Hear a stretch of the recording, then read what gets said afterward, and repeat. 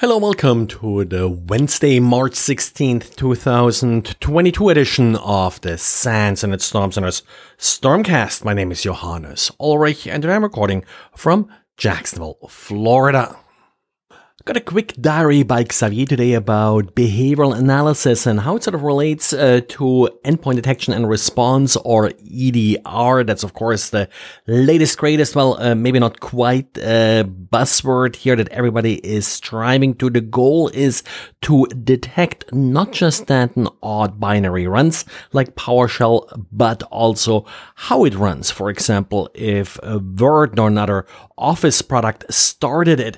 Now, one problem here, of course, is always false positives, like with any kind of detection rules, and Xavier has a couple of hints here. First of all, there's a project called W*F-bins. This project is trying to track some of these sort of false positives. It's a little bit like the LOLBus project, as Xavier points out. That project sort of tracks Microsoft's tools that may be abused by attackers, while W*F-bins is really more going after the false positives, basically normal processes that may be flagged because they exhibit some of these odd behaviors. And CISA published an interesting advisory outlining a technique that's used apparently by Russian state-sponsored cyber actors in order to bypass dual two-factor authentication. The problem here is that you may have accounts registered with Duo that expired. In this case, an attacker in the default configuration of Duo is able to re-enroll the device just guessing the username and password. So you're back to one-factor authentication and guessing weak or using stolen passwords. This can be fixed. You have to make sure that dormant accounts cannot sort of automatically re-enroll in Duo, and that of course will block this particular attack. In addition, this particular group then took advantage of the Print Nightmare vulnerability, which of course has gotten a lot of attention and you hopefully have a handle on. So that's another thing to watch out for.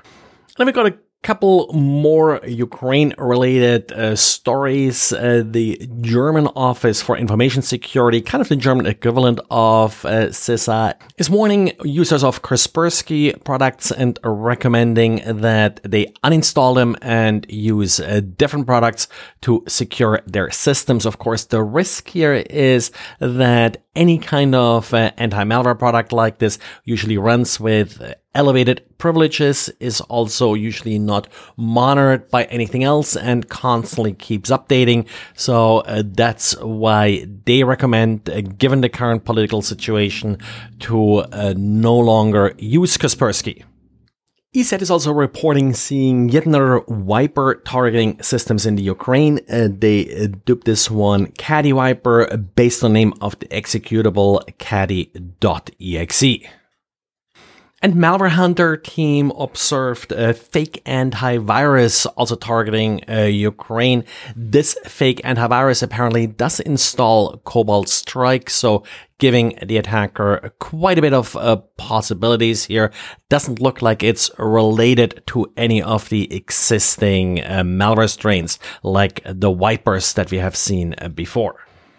And Chihu 360 came across an interesting Linux backdoor that uses DNS as a command and control channel. Now, DNS is nothing really new. It's sort of one of those things that seems to be coming back ever so often. Haven't really seen it much sort of in a year or so. This DNS channel is pretty much sort of following the standard patterns of essentially encoding a string as part of the host name and then using a fixed domain in order to send the requests. Should be relatively easy to spot if you're looking for long DNS queries, basically for long host names being looked up to 227 bytes in this case, which pretty much hits the limit for host names. And apparently this particular malware is using log4j vulnerabilities in order to propagate. Well, and that's it for today. Thanks for listening, and talk to you again tomorrow.